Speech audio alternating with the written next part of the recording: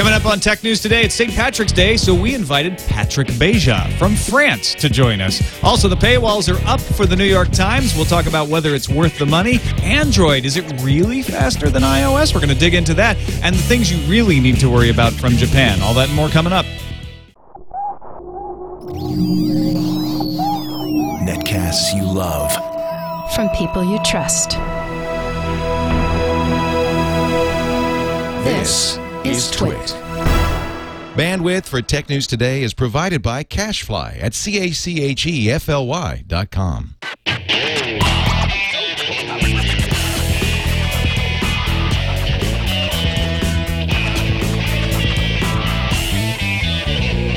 This is Tech News Today for Thursday, March 17th, 2011, St. Patrick's Day. Tech News Today brought to you by Go to My PC. Skip the rush hour traffic and save time, money, and frustration by working from home with Go to My PC. For your free 30-day trial, visit gotomypc.com/TNT.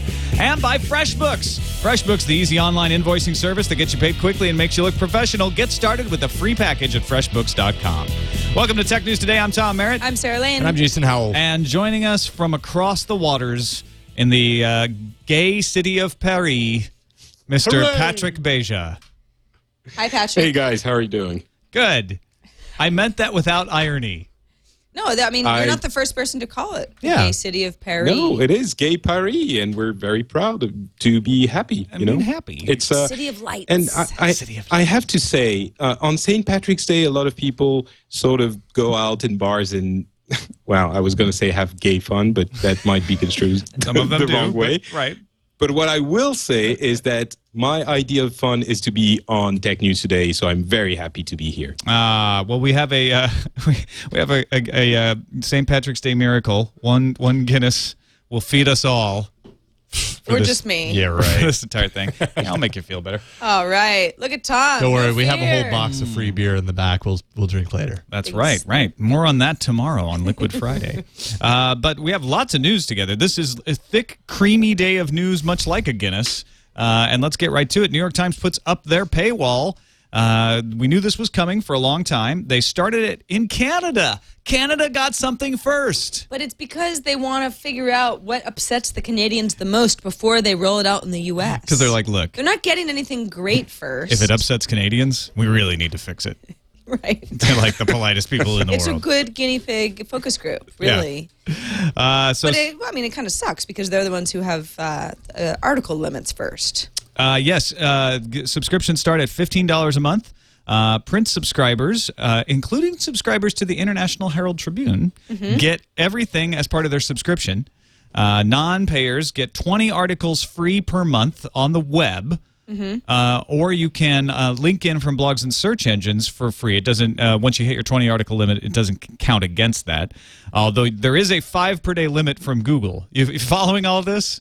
This is way too hard to. It's like just don't read the New York Times anymore at this point. Actually, because of that 5 day per limit from Google, that means if you use Bing or some other search engine, you can just search for New York Times articles there, link through that way, and never have to pay. Well, why is it just through Google? I mean, why didn't Because they? Google has a product for people like the New York Times to limit how many times they get passed through for free. Interesting. I mean, I wonder how many people will just start using Bing because of this. I mean, I guess there aren't so many people who are relying so heavily on the New York Times to go about their daily lives. But I mean, we have to look at a variety of articles just for research on this show. Yeah. If I can just use Bing and not have to worry about it, then I will. And Twitter already has a workaround called Free NYT, where somebody's going to post all the links from the New York Times. Yeah, this is, I mean... Nothing up there yet. Clearly going to be just one of many. Yeah, I mean, I guess we'll wait till it rolls out in the U.S., but if you click on a link that's been shared via Twitter, then you can read the article even if you've reached your article quota. And, you know, somebody else brought up an interesting question. What are the New York Times writers going to do? Because they've relied up until now on a lot of social networking and link distribution via Twitter and Facebook and however connections they have with others. That's the reason they did it this way, is they can still do that, and no one will run up against a paywall. But at the same time, it's like if they're doing their jobs right as far as getting the word out, then they're ensuring that no one has to pay to read their content, which is the whole point.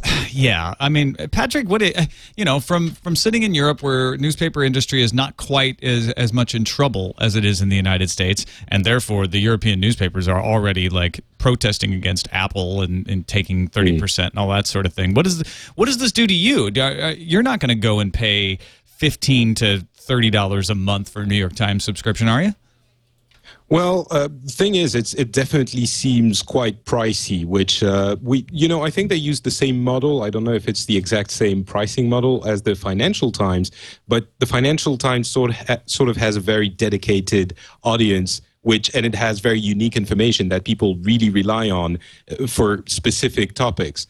The New York Times is more, general information, and you have alternatives somewhere else. So it will be interesting for us too, because the newspaper industry might not be as much in trouble as it is for you guys, but it is still thinking about alternative ways to make money, and that is definitely one. But the main thing I get out of it is I don't know if anyone is going to be paying that much money for the New York Times. Yeah, I just asked the chat some people room, will. is $15 a month too much?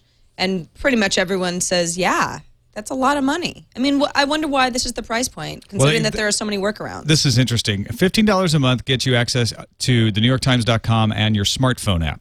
$20 a month gets you access to the NewYorkTimes.com and a tablet app. $35 a month gets you both apps. What? Which is weird. I mean, most people are going to be reading it on the iPad if they are serious about, the New York Times. So effectively, they are asking for more money than the subscription, which I'm certain costs them more. Well, I don't know about all zip codes, but here in my San Rafael zip code, the minimum Monday through Friday delivery, New York Times, that's the cheapest plan, is $14.80 a month. Okay. So I would get for $14.80 a month the same thing that the person who pays $35 a month, which is both apps and the NewYorkTimes.com, and have an actual newspaper delivered that I wouldn't need and would throw immediately into recycling Monday through Friday. So if you are thinking of paying for this, you should buy a print subscription. I mean, check your local print subscription and find out. I looked at an Austin, Texas zip code. I looked at a Montana zip code, and they were all around the same price as mine here in the United States. It may be different elsewhere, but it looks like you might as well just get the subscription. Now, that's 50% off for 6 months, but even then, it only goes up to $29.60 a month for me after 6 months, which is still cheaper than $35. This makes me mad. The idea that it's cheaper to buy a print subscription that you will not read and you will throw out because you're probably going to be consuming it one of the other methods that, if somebody is committed to switching over to a digital experience, like I want to read the New York Times on my tablet, and it's cheaper for me to waste a bunch of paper to have something delivered to my house that I'll never read, that is so ass backwards. It just makes me mad. Pardon my French. You're perfectly okay. We didn't talk about the fact that Apple is getting the subscription also, which a lot of people were thinking were up in arms against Apple for making it, all those rules we detailed a while ago.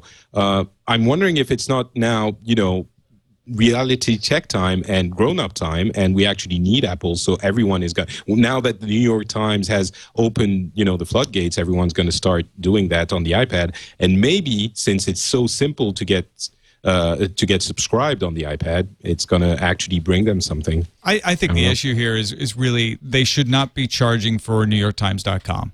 I think charging for the smartphone app, charging for the iPad app is something people will swallow more readily. And I think the idea of giving the subscription to people who already subscribe to print makes sense. Yes. But I think it should probably be a little cheaper price point, and it should only be for the apps. I mean, all of these, it just shows you that the web doesn't work that way. They have to have all these, we're going to keep track of 20 links, but if you come in from this place, then it doesn't count. But on Google, we're going to keep it limited to 5 times that it doesn't count. But it just, whenever it gets that complicated to explain, it means it's not going to work. People are going to find all kinds of ways to get around it, or they're just not going to bother. and they're going to stop reading your stuff. New York Times also has until, June 30th before they actually have to create the in-app buy now through the iTunes store. And I think they said they're going to create it June 1st. June 1st. But they have still, till June 30th. But they would like as many signups as possible before Apple then. takes 30%. Yeah, absolutely. It does feel definitely like they're basing this off the Financial Times model, and it's strange because it is a different product, completely different product. So Wall Street Journal has a similar model as well, and like you say, it's a different product. It's a different mindset. Someone buying the Financial Times or Wall Street Journal than buying the New York Times. All right, you're going to get just the same amount of spam you always get, but there is one less botnet participating in it. If that makes you feel any better, at 15:30 GMT, March 16th, the Rustock botnet suddenly went down. Rustock accounts for as much as 47.5% of all spam. Brian Krebs, he's a security blogger, told the Register such an action suggests that anti-spam activists have succeeded in executing possibly the largest botnet takedown in the history of the internet. Yeah, the Rustock botnet in 2010 was the most prolific producer of spam, accounting for almost half of all spam sent globally, which is like 200 billion messages a day. So actually, people might actually notice that they're not getting as much spam. I thought that too on this until level. Symantec said the increase from other botnets means that so far the takedown of Rustock hadn't had much noticeable effect on the overall amount of spam. What increased Sad. from other botnets? What happened? The other Like, botnets they were went, just The other Whoa. botnet said, they were just waiting, like there's they a were need like, to oh, fill. Well, I imagine there is a need to fill, right? All these people, all these spammers are using the botnets, right? I mean, this all happens under the table, but it's businesslike. And so Well, sure, these but it's spammers not are like, well, we had an order in that didn't get filled by Rustock. Let's take it over to... It's not like they stopped sending spam. They just went to a different provider. I mean, so is there really no silver lining to take away from all of this? I mean, I'm afraid- Rustock goes down, and you just get spam from other sources Yeah. that are using the botnets, and And nothing, PC Mag points nothing out- will ever stop. PC Mag points out that most of the time when these botnets go down, they just come back in a couple of days because they have some sort of redundancy plan put in place.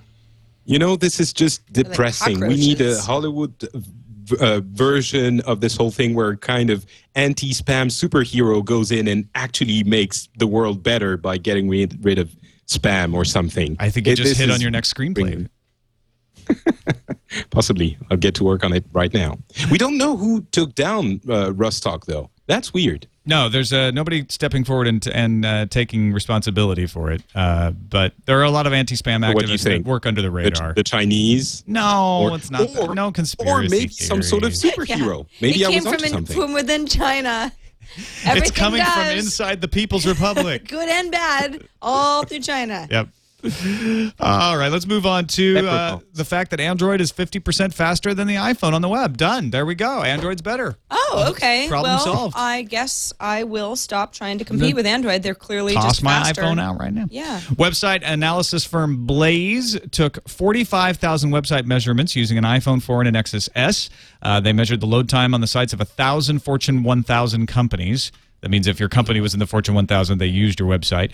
They did it over Wi-Fi, and they found that the Nexus S running Android 2.3 loaded sites 84% of the time. The median load time for the iPhone 4 on iOS 4.3 was 3.254 seconds. Nexus S's medium load time was 2.144 seconds. So, I mean, just over a second of less load time, but that can be significant. Oh, that's almost, depending how you take it, it can be almost 50%. Right. Just under a second. Now, mobile sites were a different story. If they were looking at a site that was optimized for mobile, then the iPhone was able to load the site in 2.085 seconds, the Nexus S in 2.024 seconds. So this is a mobile device, and when it was loading a mobile website, it performed a lot better. Now, there is something that Apple is pointing to, saying, wait a minute, this company used their own proprietary browser app that they loaded on the Android and iPhones to test. That app. They weren't using Safari? No, they were using a built-in. They're basically trying to do good science and get rid of any differences between browsers and just say, what's the connection like? What's the machinery like? We're going to use the same application on both. Problem is, the app they used on iOS used an older version of WebKit than Safari's browser in iOS 4.3. Oh, and uses. 4.3, the big thing about it is that there's so many performance upgrades to Safari particularly. Yeah, well, that's the silly Nitro then. stuff was not considered. It's basically, it really doesn't mean anything, because I remember reading earlier in the day that very question came up of whether or not they use the new JavaScript engine, and the answer from that company was, wait a second, we're going to go check and we'll get back to you.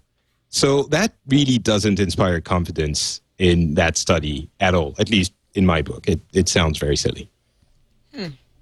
All right, let's take a quick break and thank GoToMyPC for helping to bring you our show today. I travel a lot on the highways because I'm going into San Francisco a lot, and then I shoot my Top 5 show, and then I drive all the way back up to Petaluma, and traffic is a nightmare. If I could figure out how to do my San Francisco stuff from my house, I would. Technology's not there yet for me, but if you can stay home and do your job, you would, wouldn't you? Yeah?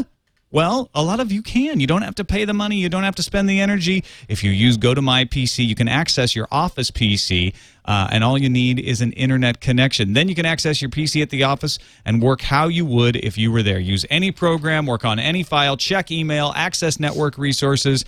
I'm going to talk to these guys and see if maybe I can control the cameras and project a hologram of me onto a studio set. I think they could do it. They're that good. Yeah. I mean, there's no good reason not to just do that. But if you don't need to do show up that, anywhere. you don't have to wait.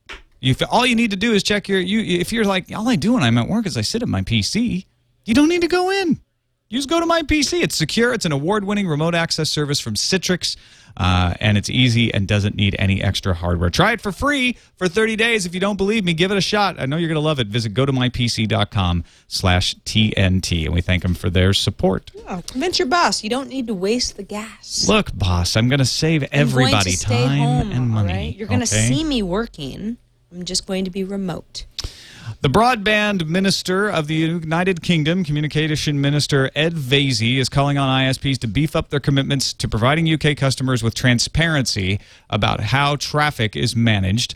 And Sir Tim Berners-Lee has been named to work with the UK broadband stakeholder group to ensure that any traffic management policies that go into effect are done with transparency and within the defined set of best practices. He is literally a knight defending net neutrality.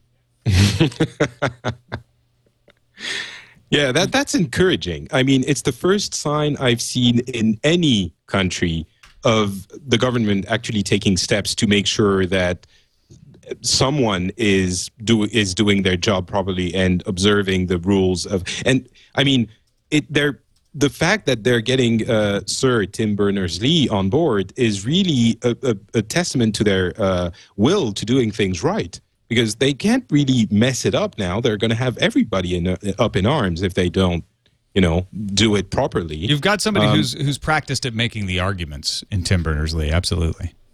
Well, it's more than that. It's a champion of the web. It's the inventor of the web. So it really brings a lot of weight to the whole thing. If he just after a month or 2 or 3 just quits and says there's no way I can work with these people, they're not willing to do anything, it will have a lot of consequences, I would imagine.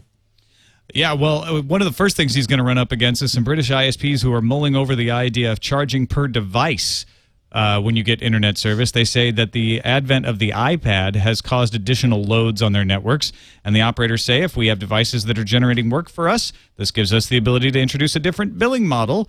The operators are thinking of launching special billing packages that would bill you by device. This is one of the reasons we have network address translation, so that you don't get billed by device. I'm not sure how they would do it. I love how it's like, because the iPad has been introduced, now there's just such a toll on our networks, because you can't watch a video any other way. Because of the iPad, people are consuming much more. I mean, that's, I don't know, horsepucky. Yeah, it's like, before we were okay, we were sort of good, but now with the iPad, how are we going to deal with it? We have this small pool of bits, and all the bits are drying up. We have to no conserve choice them. but to charge you by device. There's only a because of certain the amount of iPad. bits in the world. So what? So is my wired connection going to drop significantly in price I don't because see now how I have to buy an iPad plan and then a plan for my smartphone? Yeah, if they can get away with it, if they can figure out how to do it, they'll absolutely do that better. because it'll make them more money. Right. Has You know nothing what? to do with congestion management, though. No. You know that anti-botnet superhero I was talking about earlier? You You wanted can to also punch a couple of ISPs in the face. It would work for me. Just saying. I'm okay with that. All right, on to Sony. Federal magistrate says Sony may subpoena the PayPal account of PlayStation 3 hacker George Hotz. GeoHot's PayPal account is under request because they're trying to prove that the court should hear the case in California rather than in New Jersey. GeoHot says, hey, I'm from Jersey. Why do I got to go to California for this? So to make that claim, Sony says they need his PayPal accounts to see if people were donating money to him from Northern California. Then they could show a fiduciary interest in Northern California, and that might make San Francisco a proper venue for the litigation. Does it also have anything to do with the fact that PayPal is a California company? I don't know. It I was think incorporated here. I think then they would just need to know that any money went through there, and Yeah. I don't think that's it. I think they want to look at the records because they want to see where the donations were coming from. I mean, do you think that Sony has enough reason to believe that a good amount of the donations were coming from Northern California? I mean, are they just hoping that they're right, or do they have some sort of a reason to think so? GeoHot says, I didn't take donations, so you look all you want. There's nothing there. I think if you were taking donations, the idea of people in Northern California, San Francisco Bay Area, Silicon Valley donating is pretty logical. I think that's pretty obvious that it would Well, happen. now if GeoHot says nobody donated to me, maybe Sony's like, yeah, well, you probably just didn't call it the PlayStation donation. There was something else, and we want to look through your records and Yeah. figure out what's really going on here. They because also probably don't could. mind harassing him. No. Meanwhile, another hacker has put up on YouTube a video of him or her releasing a new PlayStation 3 firmware update, which a jailbreak of the new PlayStation 3 firmware update. They broke firmware 3.6. That's what I'm trying to say. So it's already jailbroken. You didn't stop anything by stopping George Hotz. Sony just, I don't know. Genie, bottle. I was going to say let it go, but Not Sony good. can do whatever it wants. It's going to keep happening. Yep. Well, there's a difference between getting a new firmware that's going to be harder to jailbreak and, going after the jailbreakers. I mean, I don't think anyone is saying they shouldn't be securing their machine, No, to remove- but yeah, going after George Hotz is not making their machine any more secure. That's sure. my point. The Japanese earthquake is disrupting the supply chain. We talked about LCD panels yesterday being one example of that. Also, the supply of notebook batteries. All Things D has a report on that today, saying several of the plants that make notebook batteries and lithium-ion batteries in general, Sony, Hitachi, all operate in the north of the country. And key parts of the batteries, like the anodes, both operate, and both have been shut down. Both those plants that operate have been shut down for the time being, according to a research report from Pranab Kumar Sarma at Daiwa Securities in Hong Kong. A number of other companies that make battery parts also operate in the disaster area. So, when you look at something like the iPad, they've locked up their supply chain good and tight. They're going to get all their flash memory, even if there is a little bit of a spike in flash memory price or if there's a shortage. But batteries are coming out of Japan, as far as we know. And so that could be a weak link in the chain. Yeah, in fact, iSupply, which tore down the iPad 2 the other day, apparently, even though it says assembled in China, so it's easy to say, oh, well, iPad not affected, it's Foxconn stuff. If you look closer, the markings on the battery itself says Apple Japan, which usually is enough to come to the conclusion that yes, something is going through Japan. Also, Taiwan-based digital camera makers Altec and Ability say they might have some short-term problems with CCD suppliers. Those are the sensors that read the image. However, for the long term, the status may change as suppliers could see issues from their own upstream material suppliers. So limited short-term impact and maybe some long-term impact, but they think they'll bounce back. And then Acer Taiwan President Scott Lin says the PC industry's upstream supply chain still has an inventory level of about 2.5, 3 months, and will only see limited impact from Japan's earthquake. However, since some PC players are rushing to stockpile inventory, that's causing the prices to spike. So you may see more expensive PCs because of that. So it's not so much that they're running out of material; they just realize they can charge more. Yeah, because the demand now has reached an insane level. And if you're interested in particular companies, All Things D has a great write-up from Arik Hesseldahl today. Talks about Sony Ericsson, Intel, Qualcomm, TI, Oracle, most of them not having major problems. Wall Street Journal, however, noting that Japan supplies about 90% of the world's bisalmonide triazine, an important material used in making printed circuit boards for wireless phones. I've also heard that some of the glue that is used to put together electronics it might be disrupted. So there are other little pieces. It's pretty complicated. Most of the reports, most of the analysts looking at this don't think there are going to be any big impacts. If they are, they'll be short-term, and they may be price spikes in the short term as well. You know, another interesting note on the subject is Panasonic and Canon and Nikon have all closed down production areas in Japan, and you think, ooh, what does this have? What kind of effect will this have on the digital camera market? But apparently, most of the cameras that are made in Japan are prosumer and up levels. So most of the consumer cameras are actually made in Taiwan and China.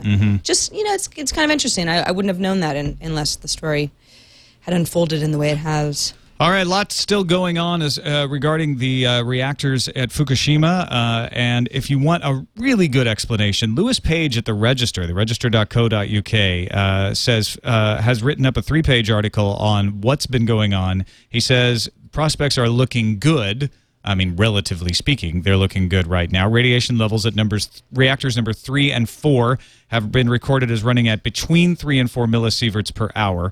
Japanese regulators have raised the permitted dose that site workers can sustain from the incident before being withdrawn from 100 to 250. There's a risk of radiation sickness after sustaining a dose of 1,000 millisieverts. Climbing to a 50% chance at 2,000 millisieverts. So, 100 millisieverts to 250 millisieverts an hour, that's 4 hours, and you've reached that level where you might have sickness. Readings at the plant gates, however, have dropped from 0.7 millisieverts per hour to 0.3 over the previous 12 hours, and workers should be able to endure levels in that area for months if required. He says, Page says, in summary, it's looking more and more probable that the death and injury toll from the Fukushima quake strike will be limited to the one worker killed in a crane accident at the reactors anyway, and others hurt by the quake and subsequent explosions at the site, perhaps with some very minimal long-term radiation effects among site workers. All being well, nobody else will have their health damaged in any way, and prospects are good that most or all of the current evacuation zone could be reopened in a reasonable amount of time. So that's good news.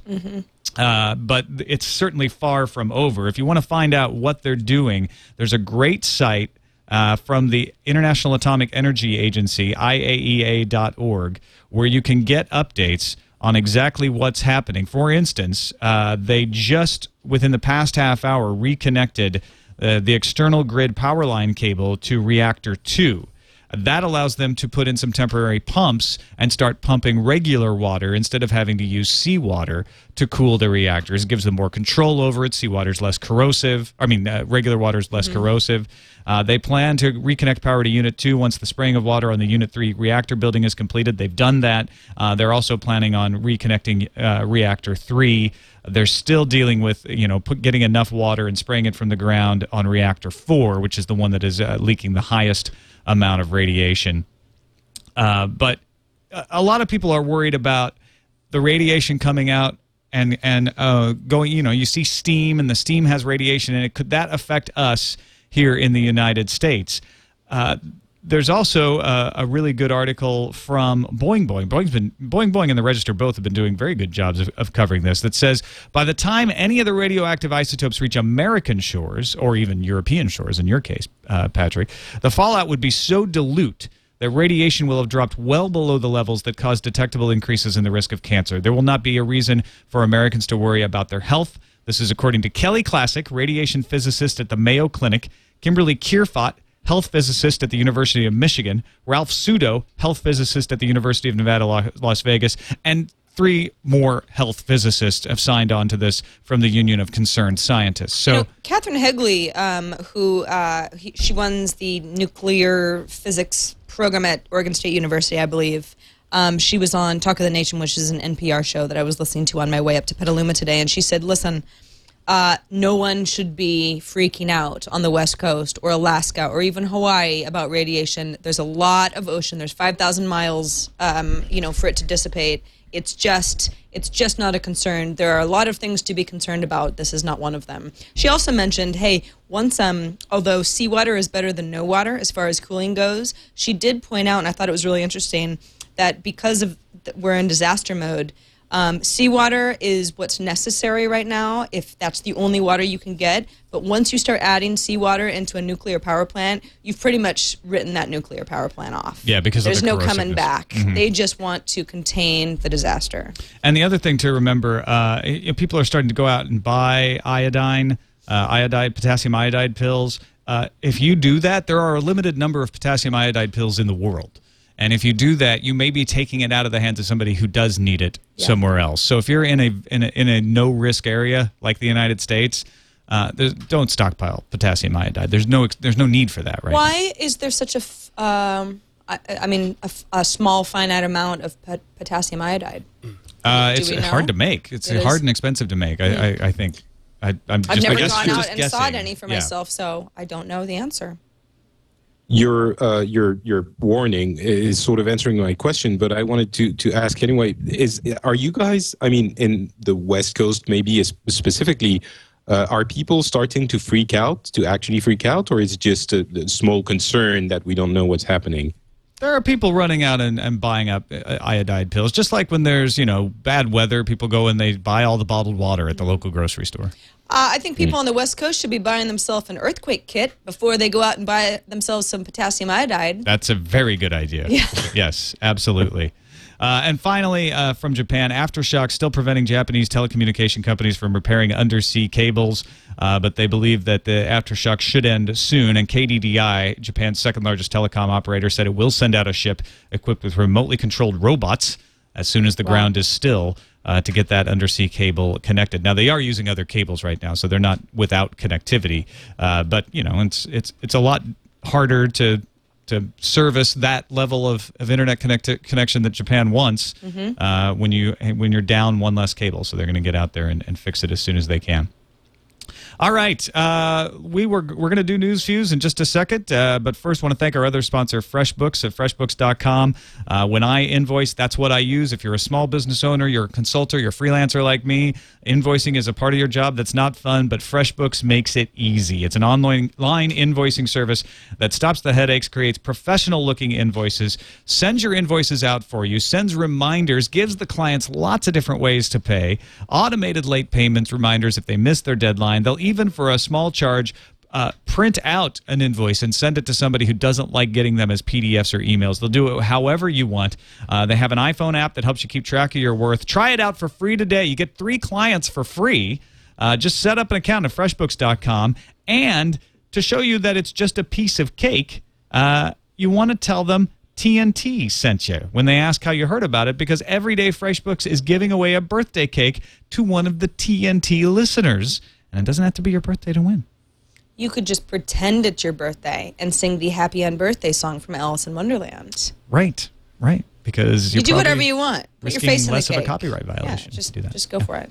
Anyway, we thank FreshBooks for their support. Try them out. FreshBooks.com. On to the News Fuse.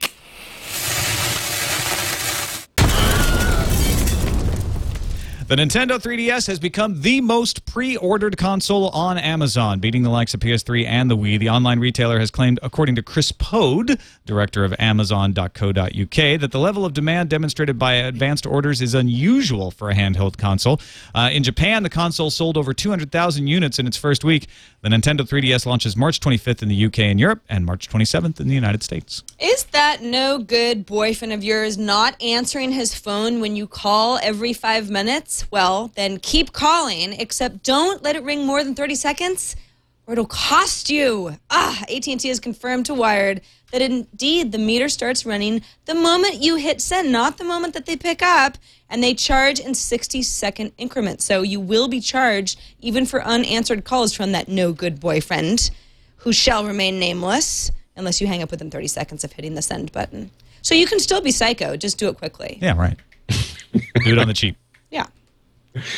Well, here's a new one. Zediva will rent you a DVD for $1.99, giving you a 4-hour window to watch it. The catch? Watch it online. The company is streaming DVDs over the internet. They limit the number of titles they rent at once. So the idea is that they're not streaming unauthorized movies, just renting DVD players and movies at a really long distance. Hotels tried this once and got the snot suit out of them. And they have no snot Not looking good anymore. It's not free. Well, how about this? Take this, AstroTurfers. A Tennessee company called Legacy Learning Systems, Inc. has been hit with a $250,000 fine and other sanctions for hiring affiliate marketers to sing the praises of their DVD series by writing glowing reviews on websites. But because those affiliates did not disclose they were getting paid for the praise that they heaped on the DVD series, the FTC hit them where it hurt with a fine, calling the ads deceptive and illegal. Well, I mean, what did they expect? That won't stop the Army, however. The Guardian says the U.S. military is developing software that will let it secretly manipulate social media sites, such as Facebook and Twitter, just what we need, by using fake online personas to influence internet conversations and spread pro-American messages. But in order not to run afoul of U.S. law, none of these personas will speak English, so as not to target U.S. audiences. So clever. So cool. Je ne sais pas. That's going to endear the U.S. military to a lot of people, I'm sure. Yeah. For every paywall that goes up, another must fall. Virgin's Project magazine is now free. The change is thanks to an ad sponsorship by American Express. The first 3 issues of Project had cost around $3 a pop. It's a pretty cool magazine. I encourage you to go and check it out. And now it's free. Walmart, Target, and other large retailers are ganging up on Amazon to force them to collect sales taxes. The big box stores are backing a coalition called the Alliance for Main Street Fairness, which is leading efforts to change sales tax laws in more than a dozen states, including Texas and California. Until now, the group had been largely associated with mom-and-pop stores, stores like small toy shops and booksellers, Main Street stores, the kinds of businesses usually run out of town by Walmart and Target. Android 2.2 is now the dominant version of Google's OS with a whopping 61.3% of all active devices, except that that's the old version. Android 2.3 has 0.7% penetration. Not even 1%. And the tablet-oriented 3.0 has 0.2%. Remember, Android 2.2 came out 9 months ago. So it took as long as a baby takes to gestate to become the top Android OS. So I guess you have a dominant OS. Congratulations. Yeah. It's also linked to the amount of devices that can run each OS. So it's a little bit, yeah. Yeah. Yeah. Percentage. That was my argument. That basically. sums it up right there. Yeah. Math is hard. All right. Finally, the BAFTAs are sort of becoming the annual gaming awards. BAFTA stands for British Academy of Film and Television, but they actually put the video game awards out every year, and every year they seem to get more and more attention. They have a television special and everything. The PlayStation exclusive Heavy Rain won the BAFTA for technical innovation, story, and original music at the ceremony last night in London's Park Lane Hilton. And was, by the way, presented by Dara O'Brien, as I misspelled it here, Dara O'Brien. Other big winners include Mass Effect 2, which took Best Game Award. Assassin's Creed Brotherhood came away in the top action department. Super Mario Galaxy 2 snagged the Gameplay Award. and F1 2010 and beat Gran Turismo in the race for best sports title. So, I wish the Academy here in the United States would do this, recognize some video games. What is the difference between the BAFTA Video Game Awards and like the Spike TV Video Game Awards? One is done by a prestigious and long-standing society of artistes, and the other is done by Spike. I see. Just curious. I think that's the only difference. I don't know. Maybe Spike has some prestigious organization. Right, but two different award shows. I'm pretty sure the Spike Awards are just put on by Spike. It's kind of like the MTV Music Awards. It's a reason for people to get dressed up and take pictures and stuff. It's pronounced Dara O'Brien, by the way. O'Brien. I prefer O'Brien. She might want to consider changing her name. I think she should. Makes her sound smart. Let's do the calendar. Okay. Flash 10.2 beta hits Android Marketplace tomorrow. That's the 18th. Will only support Honeycomb, though. The Nokia software updater for Mac is available in beta and lets you update your N97 under OS X. Finally. Paramount Pictures is going to release a film via BitTorrent on May 19th. The film is called The Tunnel. But that's for pirates, Sarah. Well, no. Now it's for everybody. They just want to distribute it. I think Paramount is like, let's just see how many people download it, and maybe we can get a sense. So what's the movie about? Well, it's called The Tunnel. It's a horror movie set in the abandoned real-life tunnels under the city of Sydney, Australia. I had no idea until I read about this. Apparently, they built tunnels for a transit system at one point and then abandoned it. And then MacArthur used it as his headquarters during World War II. And they're probably really creepy now and perfect place to shoot a horror movie. So I'm interested. I don't know, Patrick. I think this is brilliant. Instead of going straight to DVD, and having people pirate it, you're like, let's push it out on BitTorrent, get people watching it, talking about it, then maybe people will actually buy the DVD. Mm-hmm. The most surprising thing about all this is that Paramount Pictures is like, they're saying we're going to release it on BitTorrent, and all the heads turn to them and they're like, "You're gonna what?" And they seem. I mean, that's the impression we get. They're like, "Yeah, what?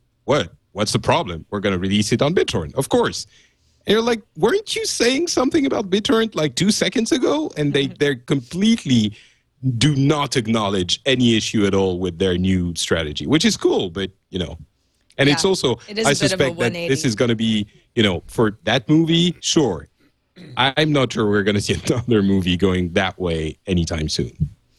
By the way, the Google chat room, our just Twit chat room, not sponsored by Google, is saying that Dara O'Brien is a man, not a woman. But maybe Dara O'Brien wants to change not only his name, but his gender. Maybe. And if he was, there's nothing wrong with that. He's actually a balding man. Finally, Google has released a preview WebM filter for Windows Vista and Windows 7. When installed, the filter will allow Windows programs, including Windows Media Player, Windows Media Center, and perhaps most importantly of all, Internet Explorer 9, to play back WebM encoded video. All right, let's move on to the voicemails. 260-TNT show is the phone number to call, or you can email us a voicemail like JD did. This is JD Carty from Charlotte, North Carolina. I thought you might be interested in hearing the impressions of a cord cutter on the new Time Warner iPad app. We haven't had TV service for a while, and I am very happy to have the History Channel back because I love the content, but I think the key here may be that I am now on my iPad, without paying for a TV service, able to watch commercials that Time Warner was not able to serve me before because I cut the cord. Thanks for the show, guys. Love it. I did not put that together. I assumed you had to be a cable subscriber like you do for TV Anywhere on Comcast, but you don't. You can just be a Time Warner internet subscriber, and then all of a sudden you get 32 channels. I love this. By the way, the 32 channels went down to 17 for a short period of time because they had too many people using it. They did not actually expect so many people to want to use this service. How do they decide which channels to drop? That's a good question. They put them back. All 32 are back now, but for a temporary point, they were like, Learning Channel? Nobody watches that. Take it Golf out. Channel, take it away. Yeah, I don't know. It's interesting. All right, on to the email, tnt@twit.tv. And as our guest, Patrick, would you please read the first email? I will be delighted to do so. Today, March 17th, HTC producer of phones and tablets are opening their very first concept store in Europe. HTC chose to place it in the center of the Danish capital, Copenhagen. Perhaps the Danes also love HTC. Do you want me to also read the You don't have to read the links. He's got links I can do it. to the PR interview. I bet you can. That's okay. Thank you. Thanks, Hate Bad Design, for that. HTC Store. I've always wondered why there wasn't one. So now there's something awesome in Denmark. It's a weird. Yeah, it's a weird idea. It's I don't know why. I mean, sure, why not? But is there another one in the U.S.? Is that the story here? No, I don't know. I don't think there is an HTC store anywhere that I know of. I can't think of one. He says very first concept store. Finally, but Denmark has something to visit. Yes, besides the rottenness that Shakespeare talked about. Fur coat factories. Not going there now. Pastry shops. Right. All right, on to the next email, which is mine. Hey, Tom and Sarah, I was wondering what your thoughts were. I was going to say something on the ridiculous scalper/reseller issue across the country in regards to the iPad 2. I've gotten in line at my local Apple store the last 4 days by 6:30 in the morning in hopes of getting an iPad 2. Each time I show up, I see the same people in the front of the line and a ringleader handing out a bunch of $100 bills to their, quote, workforce. And this is in New Hampshire. The stories coming out of New York have been 10 times worse. It seems as if there is little hope for many of us finding an iPad 2 that actually want to use it and not resell it on eBay or overseas. As much as I want an iPad 2, it seems I will be waiting until my online order gets filled at the end of April. Sincerely, Kevin. Yeah, that's pretty unfortunate. I'd be mad too. I mean, the nice thing is that you can order online and get around any of this nonsense of people, gaming the system to just resell for. And iPad 2s have started showing up already too. Right. Yeah, because initially some people were like 4 weeks out, and you're probably not going to have to wait that long, but it does leave a bad taste in your mouth if you're actually going down there in the morning every day. Alkaline. It's such a ridiculously frustrating thing, it's like it feels completely wrong. Absolutely, it's a horrendous, taking advantage of it. They have ringleaders and people going in lines and snagging up everything, but it's still, it feels more wrong than, I don't know, it's still just people buying iPad 2s, but it's incredibly frustrating. It feels like we should be allowed to get the cops on them or the FBI or something, It's and how many iPad 2s do you have in your house? And not even though it hasn't been released in France. Patrick? Oh, I'm waiting for mine from actually, the New York store any day now. It's gonna get. Kevin, he's the problem, people. If you want one, Kevin, I can sell you one for a good price. No worries. Well, it's funny that we talk about this because we're all sort of in agreement that, oh man, this is what a bummer. But it's like, it's just ticket scalping. Well, yeah. Not that ticket scalping is illegal. Right. But it's something that everyone has gotten used to. And it's like, if you don't want to pay a premium, then you don't wait till the last minute and go down to the ballpark and buy it off by that shortage, guy. Right? Exactly. If there's only a certain amount of tickets, and if there are more people who want to go to the game, then there's a shortage and you get scalpers. And that's what's happening. iPad 2, there just aren't enough iPad 2s right now, so this is going to happen. Didn't they do that thing with the iPhones when it first came out, where you could only buy 2 and you had to show an ID card? Yeah, that's why they've got 15 people in line, all coming in. They show their ID and they buy. They're just hiring people to stand in line. People all the time. It's more organized now. I don't know. This email from Kevin says that it's the same people. So I don't know if the ID thing is working then if they're doing that. Yeah, you think that the Apple folks could be like, okay, beat it, you guys. You've been here 4 days in a row now. I didn't stand. Well, they can't. Legally, I don't think they can. I hired. Can they? We kind of did, actually. Our coworkers. I mean, it was my wife, but so you can do things like that. I'm not going to judge you. Yeah. I mean, same bank account, whatever. I don't even really Tom, want to know. see, you are deflecting the issue. You're actually the problem You're too. part of the problem, not the solution. Yeah. Finally, our last email comes from TK, who says, "Hey TNT crew, I was listening to episode 199, and during the episode you mentioned that Google's collecting data from mobile phones. Today I read that Google's now asking volunteers to enter this data into a database." This, of course, is referring to the crisis in Japan. "I'm planning on volunteering as soon as I get off work, but it's nice to find that there are actions we can take to help people in Japan. Also, I find it interesting that Google, a company famous for automating everything, is asking for volunteers. This definitely shows that algorithm and tech can only take us so far." It's true. That's true. Good point. And very cool that they are, that there's a way to pitch in and help. No matter where you are. If you speak Japanese, obviously, that's one requirement for this. In fact, the link that he has hilariously goes through Microsoft Translator to translate it from the Google Japanese into English. But you do have to be able to speak Japanese. But it's still, nonetheless, very cool. Thanks, TK, for sending that along. Absolutely. All right. Thank you, Patrick Beja, for once again staying up late and hanging out with us on TNT. Really appreciate it, man. Always a pleasure.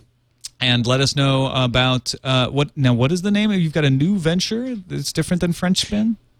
Yeah, well, it's not exactly new. It's basically a group we've been putting together for a few months called No Watch, where we have a bunch of French language podcasts banding together and creating a really cool group. And we now finally have our website up.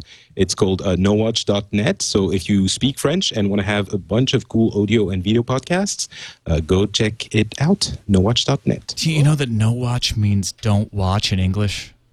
Shh, don't say it. No one in France noticed. Yeah.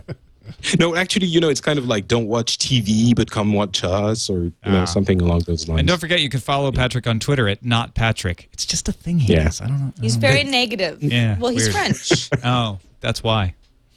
All right. It all makes sense. Au revoir, everyone. Thanks for watching Tech News Today. TNT at twit.tv is our email address. 260-TNT Show is our phone number. Eiffel. And you can find us on the web at Bonjour. twit.tv/TNT. We'll see you later. We'll see you tomorrow. Oui, oui, oui, oui. Oui, oui, oui, oui. Oui, oui. No. Oui, oui.